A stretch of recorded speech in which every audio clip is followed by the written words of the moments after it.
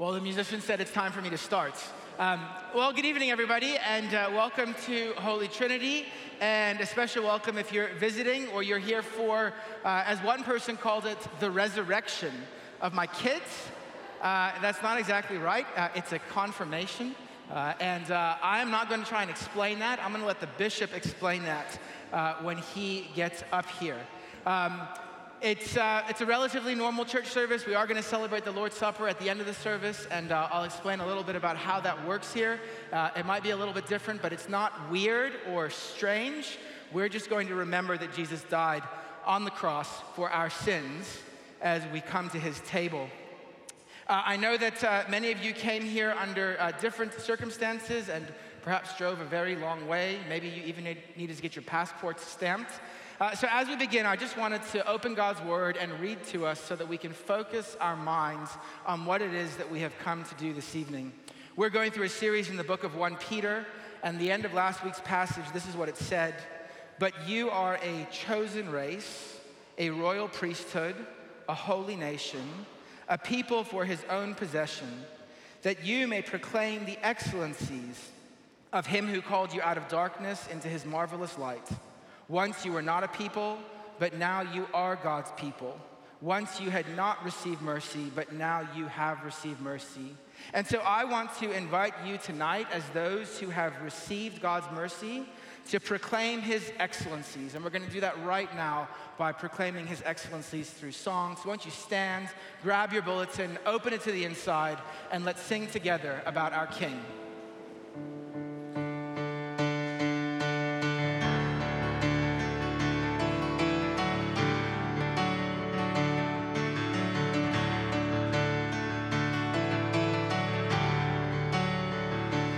In the darkness we were waiting, without hope and without light, till from heaven you came running.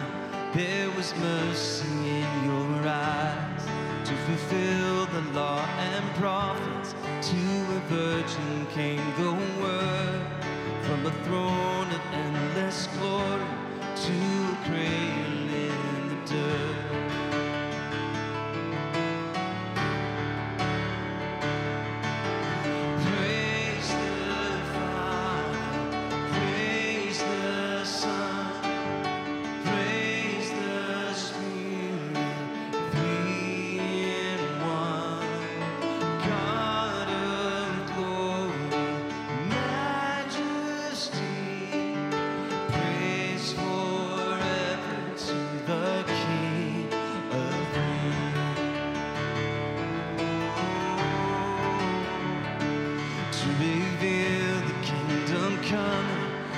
To reconcile the lost, to redeem the whole creation. You did not despise the cross, for even in your suffering you saw to the other side, knowing this was our salvation. Jesus, for our sake you died.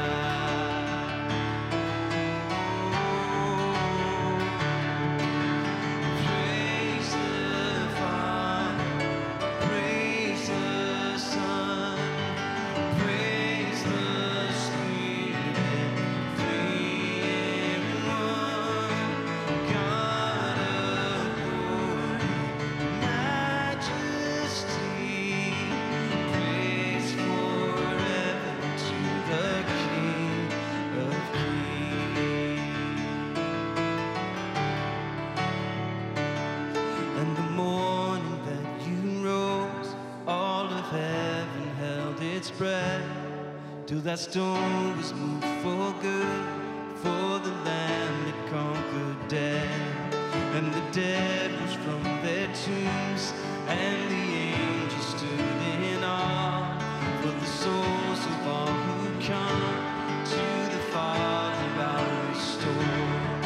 And the church of Christ was born, and the Spirit lit the flame. Now the scars of truth of old shall not heal, shall not fade. By his blood and in his name, in his freedom I am free. For the love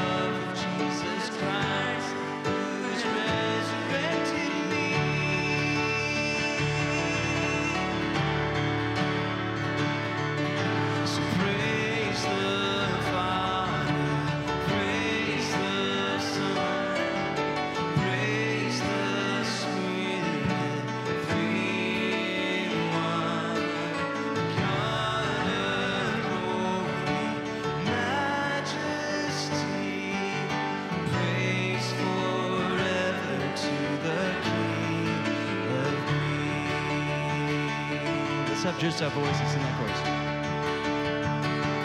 Praise the Father, praise the Son, praise the Spirit, three in one.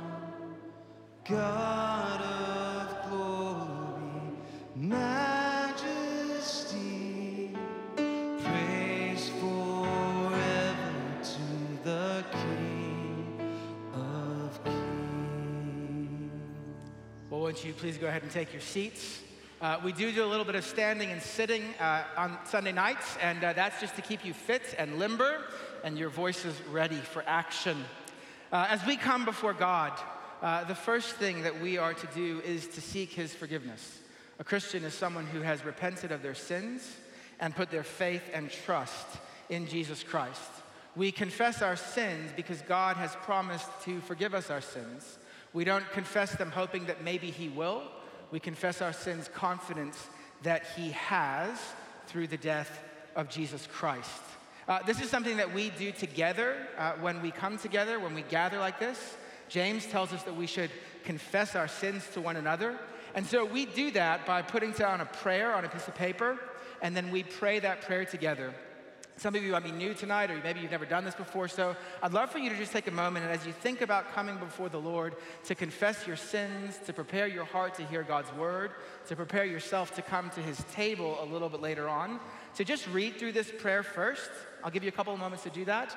And then if you feel like this is something that you can say from your heart and put on your lips, we'll confess our sins together. So why don't you just take a moment thinking about your own life and thinking about this prayer.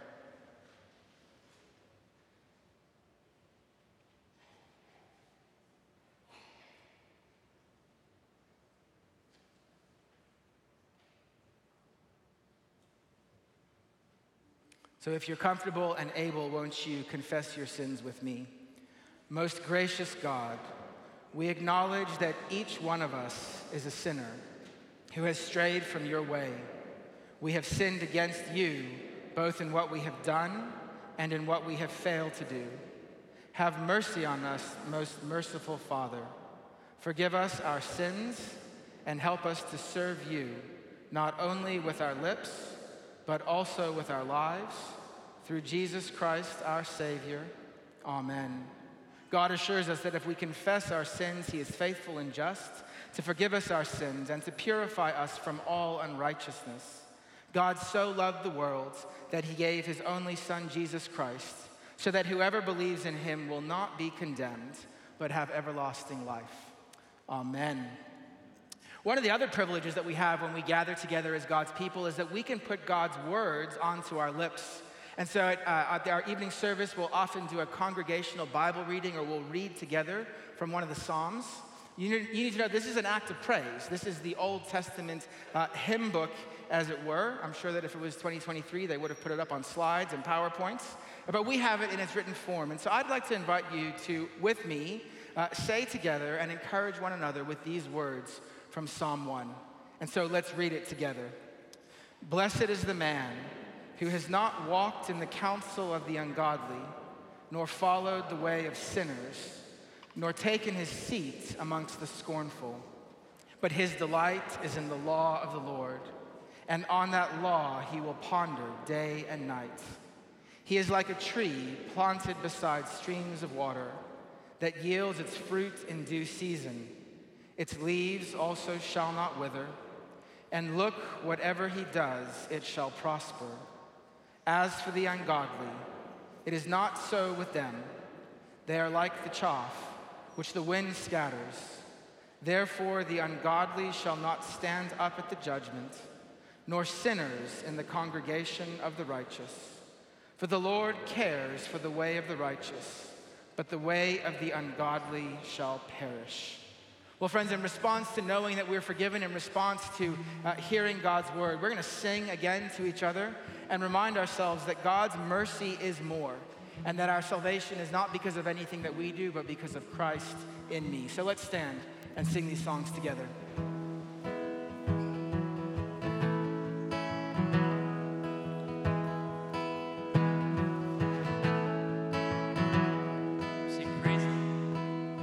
Praise the Lord.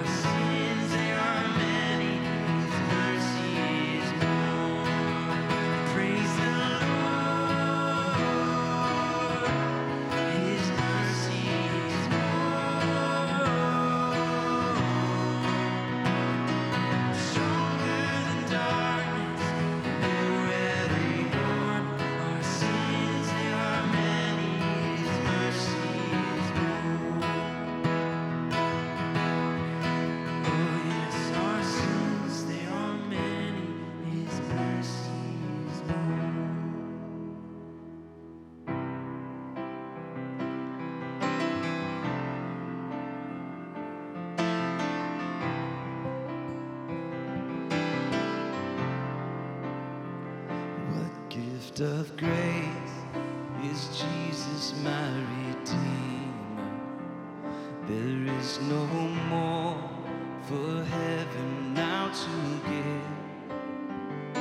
He is my joy, my righteousness and freedom, my steadfast love, my deep and boundless peace. To this I hold, my hope is only Jesus, for my life is wholly bound to His. Oh, how strange and divine, I can sing, all is mine, yet not I, but through Christ in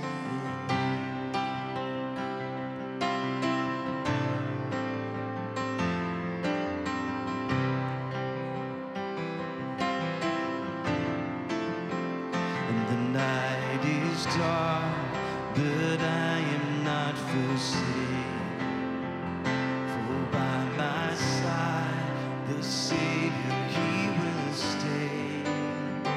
I labor on in weakness and rejoicing, for in my need, His power is displayed. Through this I hope my shepherd will defend me. Through the deepest valley He will lead. Oh, the night has been long, and I shall overcome, yet not I, but through Christ in me. And no fate I dread, I know I am forgiven. The future sure, the price has been paid. For Jesus bled and suffered for my pride. And He was raised to overthrow the grave. To this I hold, my sin has been defeated. Jesus now and ever is my plea. Oh, the chains are released, I can sing, I am free, yet not I, but through Christ in me. So with every breath, I long to follow Jesus, for He has said that He would bring me home. And day by day, I know He will renew me, until I stand with joy before the throne. To this I hold, my hope is only Jesus. All the glory evermore to Him. When the race is complete, still my lips shall repeat, yet not I, but through Christ in me. When the race is complete, when the race is complete, still my lips shall repeat, yet not I, but through Christ in me.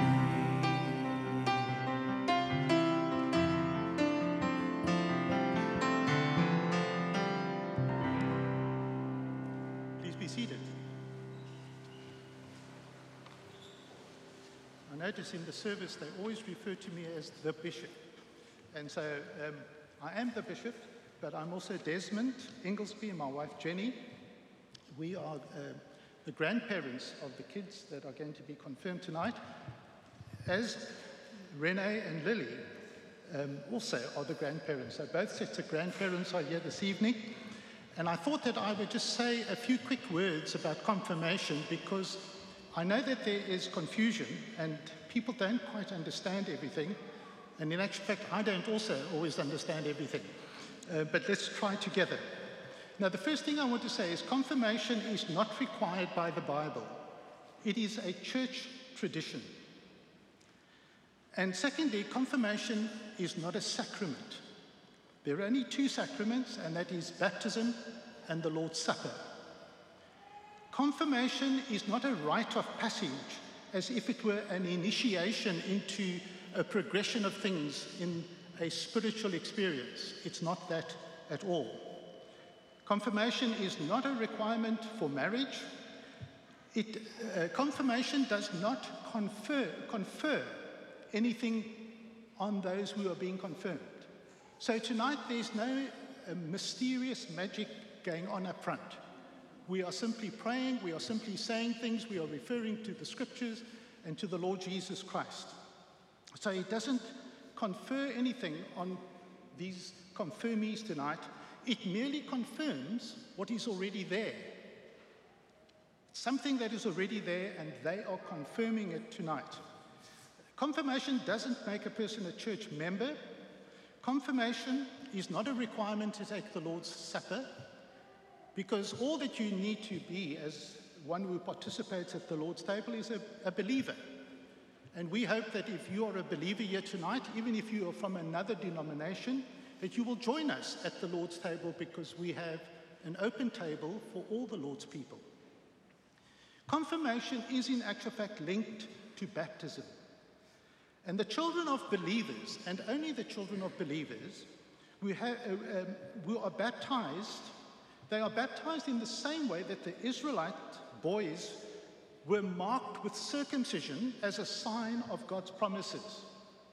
So the child was 8 days old and he was circumcised. And so we baptize our children, because baptism is a sign of God's promise to work in our hearts. And what baptism symbolizes outwardly is what God does inwardly. And so when we baptize our children, we are coming to God and saying to God, the promise that you have made to us and to our children. As an outward symbol, we are placing upon our children, and we are asking you to do a work in their hearts, so that they will come of age when they will also for themselves take hold of this faith personally. And that is what is happening tonight. Each of these three young people, I'll call them up now, they've been baptized, and their parents have brought them up in a Christian way. But they want to stand up. Without their parents, they want to stand up in their own right to declare their faith to you and to the world. And they want to say that we have put our faith and our trust in the Lord Jesus Christ, and the promises that God made through the sign of infant baptism that our parents made on our behalf has now become a reality in our lives, because God has worked in our hearts and we are born again. Isn't that wonderful? It's a wonderful thing to celebrate. And so we are here tonight confirming the fulfillment of God's promises in the lives of these three young people. And so you are here and I'm here to encourage them and to ask God to strengthen them in their walk of faith as they continue along the Christian road. So Kira, Ethan and Tyler, now's the time for you to come up. We have beautiful Kira, we have good-looking Ethan, and equally good-looking Tyler. Tyler, I was going to say better-looking, but I thought I'd stick to the word equal. So here they are, folks, and we've been staying with them for the last 3 months, and so it's been a great joy for Jenny and I to witness the outworking of their faith. Let me tell you, they are teenagers, okay? So I'm not saying, I don't think Kira brought her wings tonight, so they're not angels, and neither am I. But they have, clearly for me, they have expressed and displayed their faith in Jesus Christ through their lives, and we have been tremendously encouraged. So it's a great joy for me as their grandfather tonight to be able to confirm them in their faith. And so I'm going to question them, and they're going to answer, and then I'm going to lay hands on them separately. Nothing's going to happen. I'm just simply identifying with them and expressing our love for them by me placing my hand on their shoulder and then praying for them and rejoicing with God over what he has done. Kira, Ethan, and Tyler, in the presence of God and of this congregation, do you confirm your repentance from sin, your personal commitment to Christ as Savior and Lord, and the promises made for you at your baptism to reject the devil and all his works, the empty display, greed, and false values of the world, and the sinful desires of the flesh? Yes, I do. Do you believe in God the Father Almighty, creator of heaven and earth? I do believe in him. Do you believe in Jesus Christ, his only Son, our Lord? I do. He was conceived by the power of the Holy Spirit and was born of the Virgin Mary. He suffered under Pontius Pilate, was crucified, died, and was buried. He descended into hell, and on the third day he rose again. He ascended into heaven and is seated at the right hand of God the Father Almighty. He will come again to judge the living and the dead. Do you believe in God the Holy Spirit, Christ's holy universal church, the fellowship of Christians, the forgiveness of sins, the resurrection of the body, and the life everlasting? All this I truly believe. Will you continue in Christian fellowship, personal Bible study, and prayer? I will, with God's help. Will you obey God's holy will and commandments and serve him faithfully throughout your life? I will, with God's help. May Almighty God, who has given you the will to do all these things, also give you the strength and endurance to perform them, and keep you holy and blameless to the coming day of our Lord Jesus Christ. Faithful is he who calls you, and he will do it. Amen. Now I'm going to pray for them individually, and I'm going to lay my hands on them. But in an ideal world, what I would actually like to happen tonight is for all of you to come up here and join me, and everyone placing their hands on them as I lead you in prayer. So I'm your representative, and I am identifying with them as I trust that you will as well. And there will be a point in the service when I will ask you to appropriately express your support and your encouragement for them at this time. So I'm going to pray for Kira, and there's a lovely prayer. There's one thing I want you to do. You will see the prayer is a wonderful prayer. It says, "Defend, Lord, this your servant with your heavenly grace, that he, she may continue yours forever and daily increase in your Holy Spirit until he or she comes to your everlasting kingdom." And when it comes to that, amen. Or do you say amen? Amen. Amen, amen, whichever part of the country you come from. I want you to say it with all the gusto that you've got in you. Say amen, and let it come from your heart. Okay, Kira. "Defend, Lord, this your servant with your heavenly grace, that she may continue yours forever and daily increase in your Holy Spirit until she comes to your everlasting kingdom." Amen. There we go. And here's Ethan. "Defend, Lord, this your servant with your heavenly grace, that he may continue yours forever and daily increase in your Holy Spirit until he comes to your everlasting kingdom." Amen. And here's Tyler. "Defend, Lord, this your servant with your heavenly grace, that he may continue yours forever and daily increase in your Holy Spirit until he comes to your everlasting kingdom." Amen. Amen. I got it wrong that time. I'm going to ask you, not at this point, I'm going to pray for them, but I'm going to ask you to stand while I pray. And then when I'm finished the prayer, I want you to really show them your affection and your support. Let me lead you in prayer as we pray for these three folk. Almighty and ever-living God, we pray for Kira, Ethan, and Tyler, upon whom, after the example of the apostles, we now have laid hands, to assure them of your love for them. May your fatherly hand always protect and shield them. May your Holy Spirit always be with them and lead them into all truth in obedience to your word. Grant that they may grow in the faith and knowledge of Christ and to continue his loyal followers and servants to their lives' end. Amen. Would you like to express your support?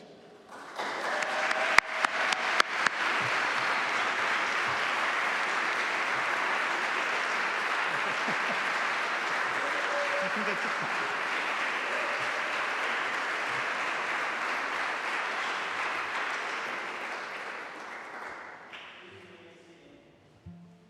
As we respond and prepare our hearts to come to God's word and that we receive his word as holy food. Speak, O Lord, as we come to you to receive the food of your holy word. Take your truth planted deep in us, shape and fashion us in your likeness, that the light of Christ might be seen today in our acts of love and our deeds of faith. Speak, O Lord, and fulfill in us all the purposes for your glory.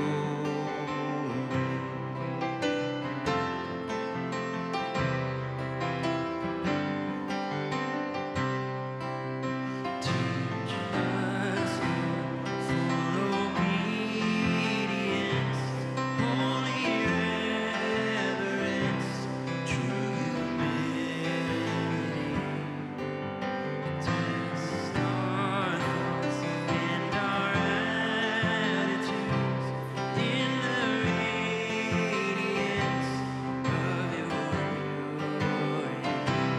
Cause our faith to rise, cause our eyes to see your majestic love and authority. Words of power that can never fail, let their truth prevail over unbelief.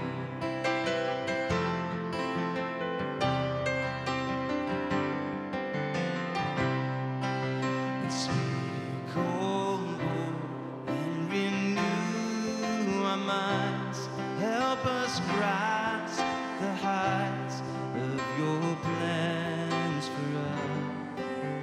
Truths unchanged in the dawn of time that will echo down through eternity. And by grace we'll stand on your promises, and by faith we'll walk as you walk with us. Speak, O Lord, till your church is built and the earth is filled with your glory. By grace. And by grace we'll stand on your promises, and by faith we'll walk as you walk with us. Speak, O Lord, till your church is built and the earth is filled with your glory.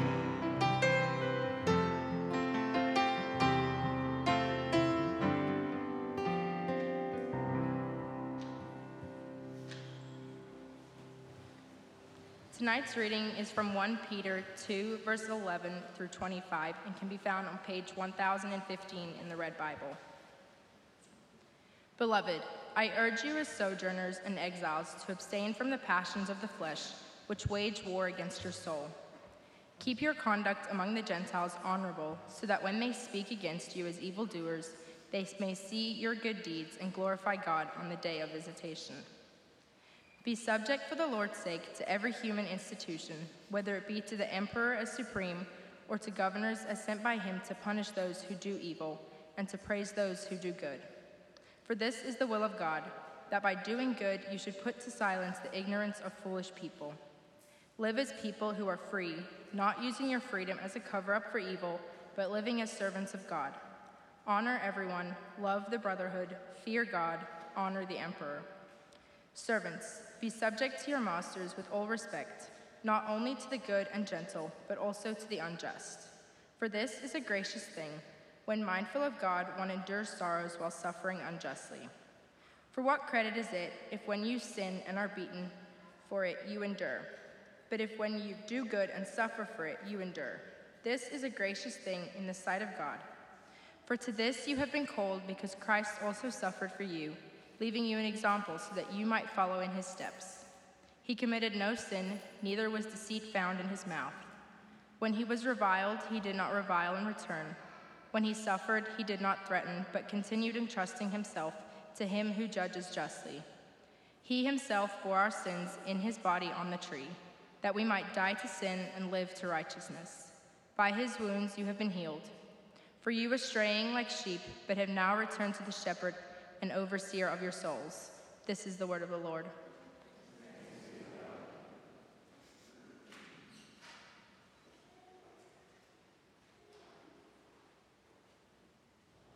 Well, good evening, everybody, again. And can I just say that I know that there are two kinds of visitors here tonight. There are those that came to support Kira, Ethan, and Tyler, and we really want to thank you for coming out and doing that and being part of this evening. Many of you have been part of their lives for the last 2.5 years, and we are so grateful for the role that each one of you has played in their lives. I'm then mindful that there are visitors here tonight who came to just visit Holy Trinity and our 5:30 service, and we're really excited that you are here as well. And I do want you to know that not every Sunday evening is like this. And if you come back next week, it will be just a little more normal. But we're also really glad that you were able to be a part of this evening. As we've been going through a series in the book of 1 Peter, or 1 Peter, apparently, as it's called in this country. And we're just picking up on that tonight. The passage that we read, that Kira just read for us, that is our passage for this evening. And I want to just say at the outset, I'm not going to preach the whole passage tonight. I'm actually just going to preach the end bit. And if you want to hear the other stuff about citizenship and slaves and supervisors, you're going to have to come back next week. I promise you we will go into a little bit of detail on that next week. But this evening, I just want us to focus in at the end of the passage. And I want to ask you this question: what does the death of Jesus mean to you? We all have events in our lives that are important to us. This evening was an important event in the life of our family, in the life of the grandparents that were here, in the life of the parents that were here, in the life of the children who stood up here and confirmed their faith. We all have significant events in our lives, and I'm sure that you can think of events that in some way, shape, or form have made you the person that you are. But I want you to ask yourself this question: what does the death of Jesus mean to you? What does that event, what power does that event have in forming and shaping who you are? Many of us, maybe all of us, need to be reminded tonight of the remarkable wonder of the death of Jesus. The wonder of that event that Paul calls the word of the cross. In fact, in the first century, when Paul went to the city of Corinth, he went there to proclaim the gospel, and he says he did it by resolving to know nothing among them except Jesus Christ and him crucified. And we need to hear this, especially in the 21st century, especially in 2024, because it's so easy today for us to go looking for something new, for us to go out and try and find some kind of exciting experience. Between Netflix and Be Real, there is always something new for you to find, or you to watch, or for you to scroll. In actual fact, I'm surprised more people don't come up to me and say, "Hey, Jason, when is the next book of the Bible going to be released? You know, that one's kind of old. When's the new one coming out?" For some, the word of the cross may have become dull and unexciting. But when wisdom or wonders beyond the death of Jesus starts to take your attention, we're all in dangerous territory. And that's precisely because of that we need to hear the words, We preach Christ crucified, the power of God, and the wisdom of God. You see, I hope for you this evening, you'll think of the death of Jesus as the event in your life that shapes it and from which you derive your significance. I think it actually ought to be the case for any and every Christian person when they're asked, what is the most important event in your life? Their mind actually goes back 2,000 years to say, it's actually the death of Jesus.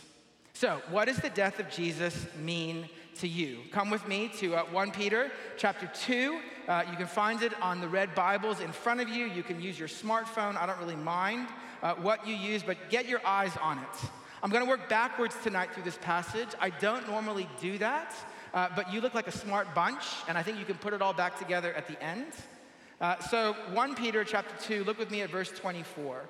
He himself bore our sins in his body on the tree, that we might die to sin and live to righteousness. By his wounds you have been healed, for you were straying like sheep, but have now returned to the shepherd, to the overseers of your soul.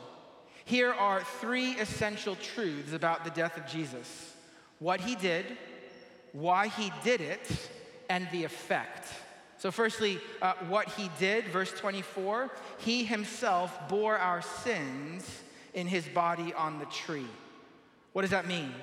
Well, it's about our sins, which is not something that we like to talk about or give much airtime to in our lives, but our sins are real. Our sins are the thoughts and the words and the actions and the attitudes that make us, and every one of us, guilty before God. Each of us know about our sins. We know how real they are. And what Peter tells us is that when Jesus died, he bore our sins. He took our sins. That means that he took the blame for them, he accepted the punishment due for them, and he took the consequences on himself. That is the great act of love that God has done for us, that Jesus Christ bore our sins. I will be the first person to stand up here, put my hand up, and admit that I am a sinner. There may have been an incident a few weeks ago in our kitchen. At dinner time, it always gets a little bit stressful, at least in my home, and there was some exchange of words, and Janine said something, and I shot something back very quickly with no filter, and Janine turned and said, "Are you talking to me?" And Kira, who was sitting at the counter doing her homework, said, "No, he was talking to me." Kira didn't bear my sins in that moment. She covered them up. But that's not what Jesus did, okay? This is an illustration of what Jesus did not do. He did not cover up our sins. He did not sweep our sins underneath the rug. He bore them. He took them upon himself. He accepted the punishment that was due for them. That is the great act of love that God has done for us. Why did he do that? Well, look again at the next part of verse 24. That we might die to sin and live to righteousness. Again, what does that mean? Well, here Peter is thinking about two worlds. There's the world where people live as sinners, the world in which people are guilty before God, and because of their guilt, they are cut off from having a relationship with God. They are living in a world where either they think that God is one of us, or that God from a distance is watching us remotely. But there's another world, Peter says, a world where people are right with God, where people know God and people live for God, and God is not remote, God is not distant, God is not one of us, but a world where people can have a relationship and enjoy fellowship with God. These are the worlds of sins and the world of righteousness. And Jesus died on the cross so that we might die in the first world, for that is the world where we all find ourselves. That is the world that we are all born into, that we might die in that world and actually come to life again in that other world and begin a new life altogether. Jesus' death made it possible for us to begin that life in that new world. Now, those two worlds overlap at times, and sometimes they get mixed up with one another. Sometimes they get mixed up in our own minds. And we can see and feel and experience the old worlds still pulling on us. But Jesus' death means that it is a real possibility to belong to this new world, to live and to have your life in a world where people are declared right with God, a world where God can be known, a world where God rules, a world where God is lived for, a world where sins are dealt with and forgiven. And so thirdly, Peter describes the effect that all this has. Look at the end of verse 24. It is by his wounds you have been healed, for you were straying like sheep, but have now returned to the shepherd and the overseer of your souls. Peter gives two separate images here. The first is that our sinfulness back in the old world is like a deadly sickness, a sickness that will destroy you in the end. But Jesus has healed us because he has borne our sins. The second image, our sins make us like sheep wandering away from the shepherd. Now, I could go into all kinds of wonderful, funny illustrations. Sheep were a big thing in South Africa, and whenever we drive to go on a vacation, we drive past sheep. And I know a lot of people have tried to prove the intelligence of sheep, and I'm sure there's something there, but for the most part, sheep are really dumb. They lack a lot of intelligence. They just follow and meander and walk, either wherever the other sheep go, or if there happens to be a shepherd or a sheepdog, wherever it is that they are herded. And so the image that you have here is of a bunch of sheep wandering along a dangerous path close to a cliff, about to suffer their destruction. It's not so different to being in high school, really, is it? Following everyone else over the edge because everybody is doing that, and that's just what you're supposed to do, and you're on the verge of falling to your destruction.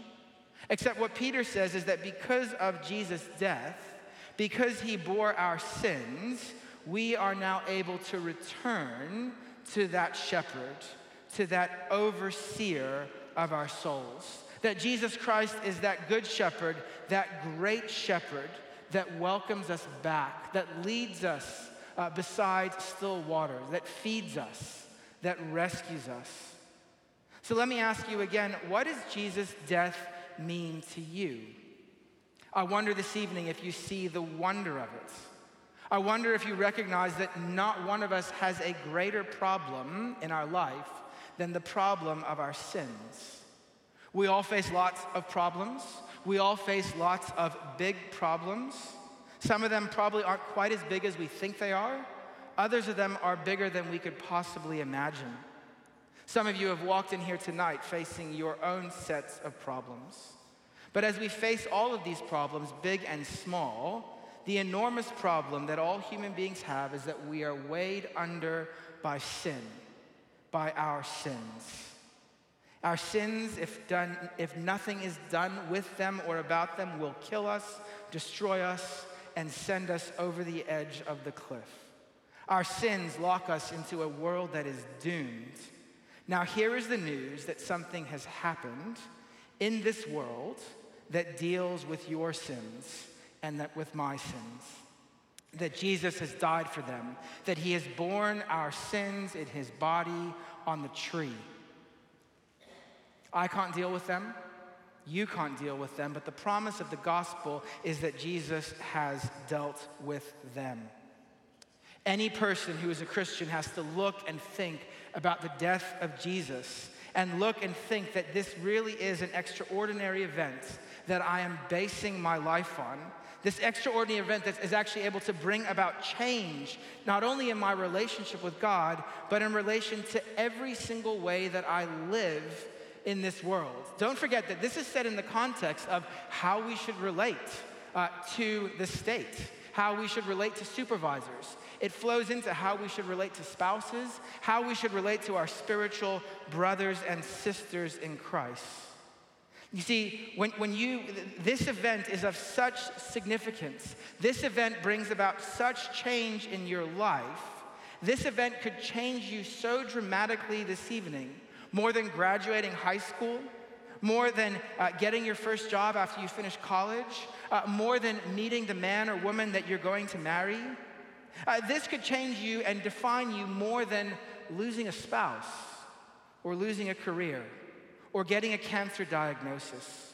All those events are significant events that will have effects on you, but none should have as much of an effect on you as the death of Jesus Christ. Peter goes on, just as we're working backwards, to say, now, if this has had an effect on you, what does that mean, or what does that look like? Well, look back with me at verses 21 to 23. For to this you have been called, because Christ also suffered for you, leaving an example so that you might follow in his steps.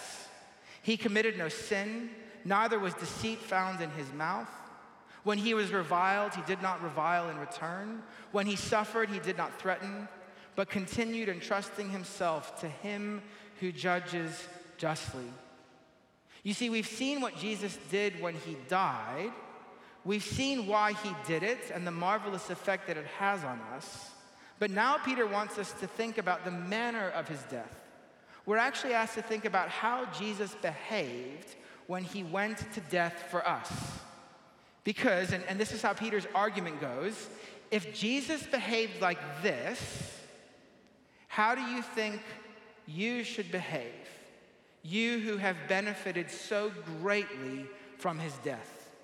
How did he behave? Verse 22, he committed no sin. Neither was any deceit found in his mouth. He was innocent. What happened to Jesus in the lead up to his death, the mockery of a trial, the betrayal of Judas, the abuse, the torture that he endured, the scorn that was poured out on him, the lies that were told about him, to put it ridiculously mildly, was not fair.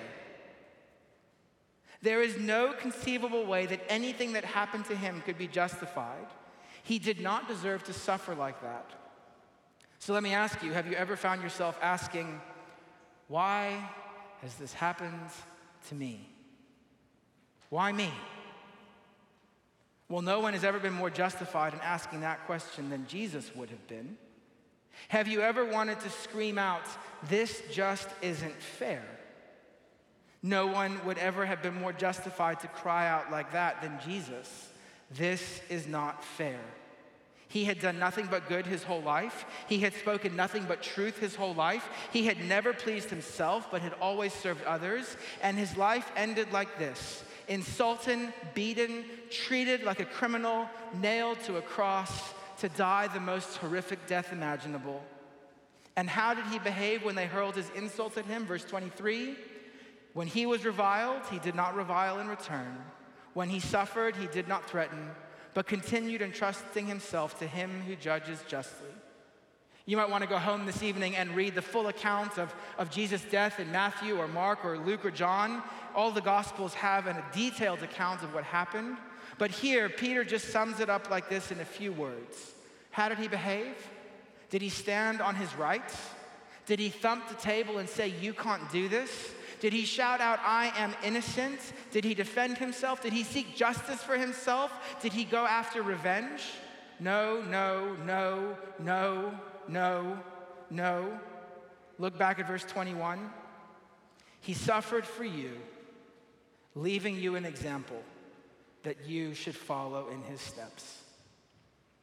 Friends, you and I will never be called to suffer as Jesus suffered. He did that for us.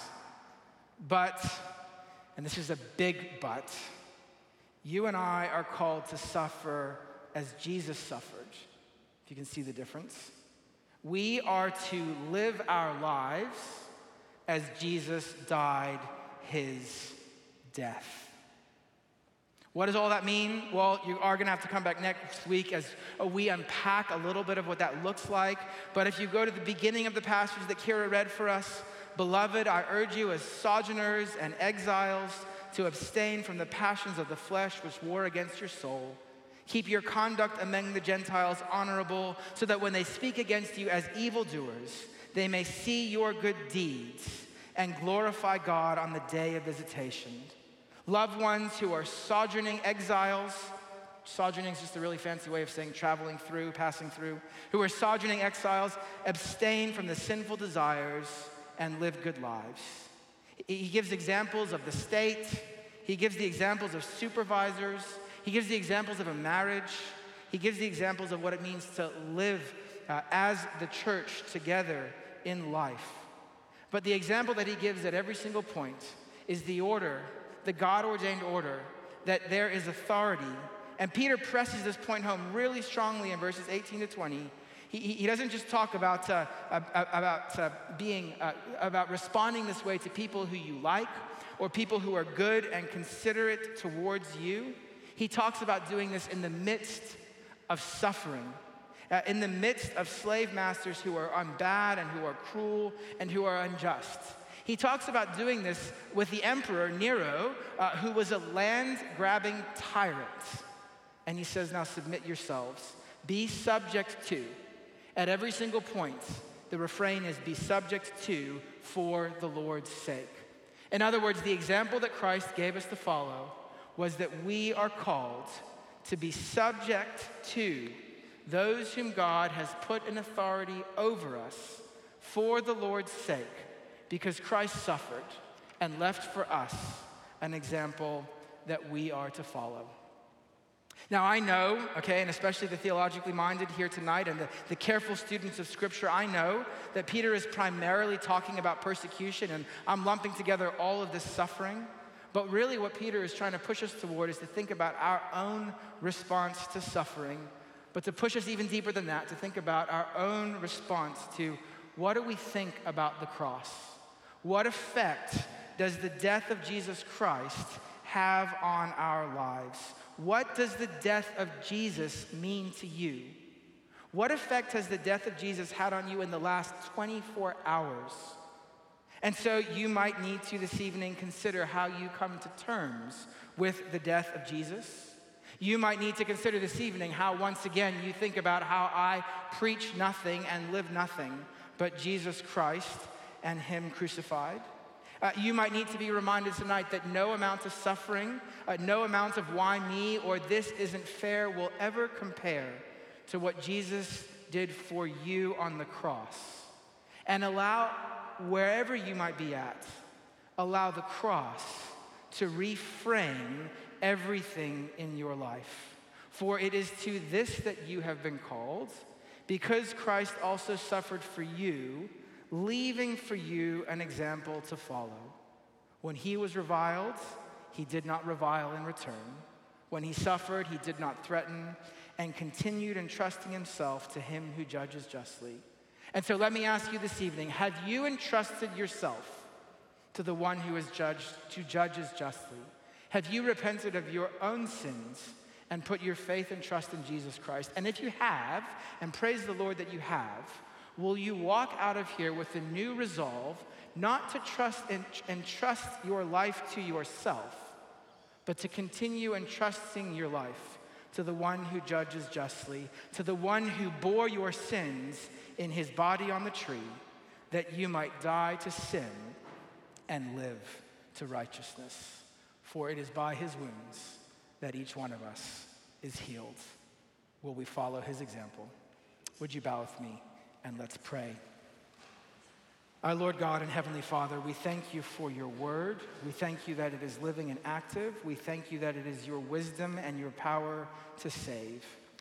And Father, we pray, wherever we might find ourselves this evening, for each person in this room, myself included, that when we think about the cross, that would be the event from which all the significance of our lives is derived. And that as we look at Christ's example, we will deny ourselves and take up our cross and follow him. And this we ask in Jesus' name. Amen. Well, friends, we're going to move straight into celebrating the Lord's Supper. Like I said, we do that a little bit differently here, maybe than what you're used to, although if you spent any time in the South, you've probably seen it like this before. The first thing I want to say is that if you have repented of your sins and put your faith and trust in Jesus Christ, we would love for you to partake at this family meal together with us. The way that we do it here is everybody actually gets up out of their seats row by row, and they'll come forward, and someone will hand you a wafer, and they'll say something to the effect of, eat this in remembrance that Christ died for you. And then you'll walk about 6 feet over to one side or the other side, and there'll be somebody standing with a cup, and they'll say something to the effect of, drink this in remembrance that Christ died for you. I want to say that there's nothing special about these wafers. They are just wafers, and we order them from somewhere online. There is nothing special about this wine except that it's cheap and bad. Seriously, though, and not to make light of it, what we are doing here is we are reminding ourselves of the gospel. Paul said in 1 Corinthians 11 that we do this as often as we eat in remembrance that Christ died for us. And so what I want you to do this evening is not only take this evening for yourself, but also take this as a proclamation of the gospel to one another, that Jesus died for us as individuals, and he also died for us as a people. If you don't feel comfortable coming up front and taking, that's fine. We still love you. You are welcome to stay in your seat. If you feel like you just need to follow the crowd and you're still not sure you want to take, you can come up and just cross your arms when it comes to the person giving you the bread, and they'll just pray for you, and that's absolutely fine as well. So, as we come to this part of our service, Heavenly Father, we lift our hearts to you as we gather at your table. You are worthy at all times and in all places to receive glory, honor, thanks, and praise through Jesus Christ our Lord. For he is your living word from before time and for all ages. By him you created all things, and by him you make all things new. When we had sinned against you and become subject to evil and death, you in your tender mercy gave your Son, Jesus Christ, to suffer death upon the cross for our redemption. He made there a full, perfect, and sufficient sacrifice, offered once and for all time for the sins of the whole world. By his death, he reconciled us to you, satisfying your just demands. By his rising to new life, he has secured eternal deliverance for his people. We thank you, Father, that on the night before he died, Jesus took bread, and when he had given you thanks, he broke it and gave it to his disciples, saying, "Take and eat. This is my body given for you. Do this in remembrance of me." After the meal, he took the cup, and again giving you thanks, he gave it to his disciples, saying, "Drink from this, all of you. This is my blood of the new covenant, which is shed for you and for many for the forgiveness of sins. Do this as often as you drink it in remembrance of me." Therefore, Father, we thank you for these gifts of bread and wine. By the power of your Holy Spirit, we pray that all who eat and drink them, believing our Savior's word, may share in his body and his blood. Amen. I'm going to invite you to take up your bulletin, and inside there's the Lord's Prayer. We're going to pray that together as a congregation. So why don't you join with me and let's pray. Our Father, hallowed be thy name. Your kingdom come, your will be done, on earth as it is in heaven. Give us this day our daily bread, and forgive us our sins, as we forgive those who sin against us. And lead us not into temptation, but deliver us from evil. For yours is the kingdom, and the power, and the glory, forever and ever. Amen. Friends, at just the right time, when we were weak and unable to help ourselves, Christ Jesus died for the ungodly. These are the gifts of God for the people of God. Take them in remembrance that Jesus Christ died for you, and feed on him in your hearts by faith and with thanksgiving. So just row by row, start at the front, we'll work our way back. You come up, put your hand out, we'll put a wafer in there, we'll say, eat this in remembrance that Christ died for you. Walk over, the person will say, drink this in remembrance that Christ died for you. You dip the wafer in, okay? We're not drinking out the cup. Dip the wafer in, and then you eat it. So I'm gonna invite that first row to make their way up. I'm gonna invite the musicians, John, Tripp, guys. I'll come serve.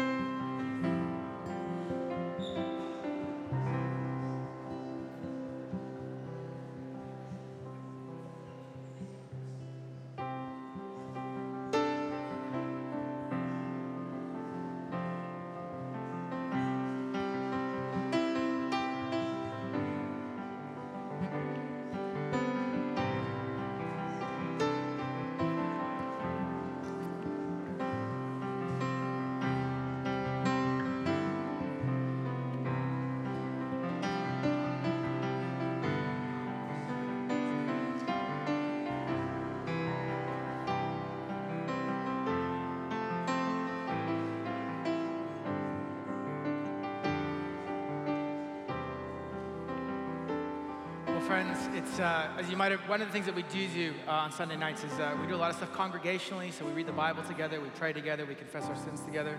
There's a prayer that we pray together after the Lord's Supper, and then we're going to sing our last song. Once we've done all that, we've my family cooked up some real food.